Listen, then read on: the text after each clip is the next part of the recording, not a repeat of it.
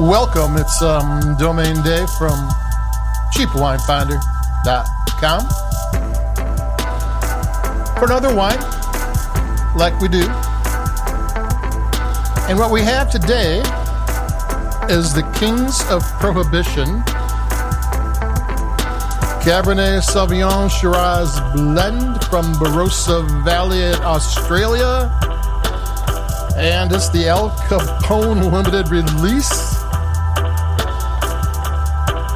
It's $8.99 at Trader Joe's. This 51% Cabernet, 49% Shiraz might be a Trader Joe's exclusive. Their website shows a different red blend for the actual website. It's from Calabria Wines, family-owned winery in Australia that's been around since 1945. And the key here is it's got a kind of a crazy 1930s bottle. I don't know if anything looked like this in 1930s. I'll take a sip.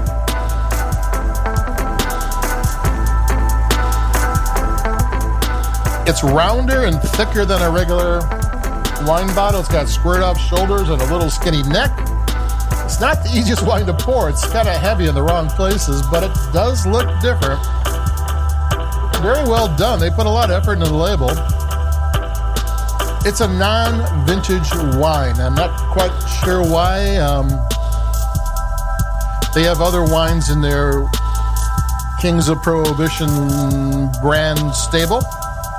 I would imagine, and this is just a guess, that this is the Cabernets from one vintage, the Shiraz from another. But that's the way it is. That's good to know. It's an interesting wine, Al Capone edition. What caught my attention when I saw this, I live a few blocks away from the original site of the St. Valentine's Day Massacre. Prohibition era gangster fighting. It's a parking lot now.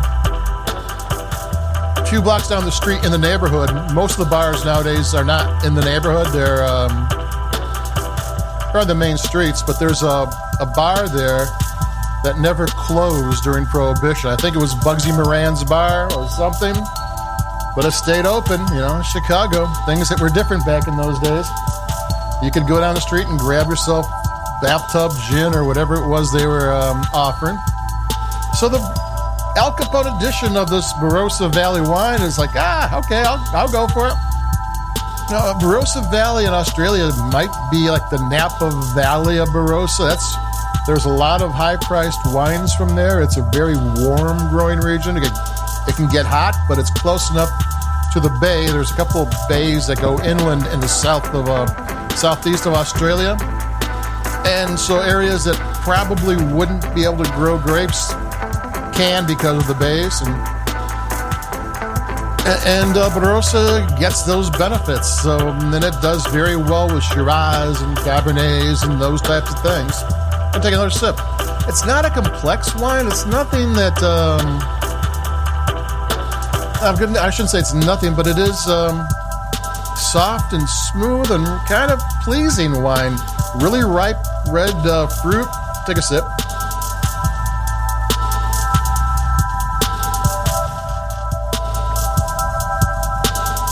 Yeah, kind of extracted. It's got blackberry, raspberry, strawberry, cherry, licorice, chocolate. You know, those are all things that go well with inexpensive wines. So it's non-vintage. One interesting detail, it was fermented in stainless steel, but they took oak, they call them planks, but probably like barrel slats, and put it in with the wine during fermentation, so the wine would absorb some oak influence, and you can actually get really high-end oak slabs that are far less expensive than an oak barrel. Oak barrel could be $1,000. And so you can get oak in the wine that way without spending a fortune. And when you have a sub $10 red wine from a very expensive growing region, that's actually a good place to spend to save your money. I'd rather have them save money and not using barrels and using better grapes. I can do without the oak barrel. You can't really do without the good grapes. And this is a nice, easy to drink, smooth, got enough interest going on, not complex, not layered, but good. Hey, weird bottle, good wine, under $10. Take another sip. Like I said, the more sips, the better I like it usually. So that's it for me.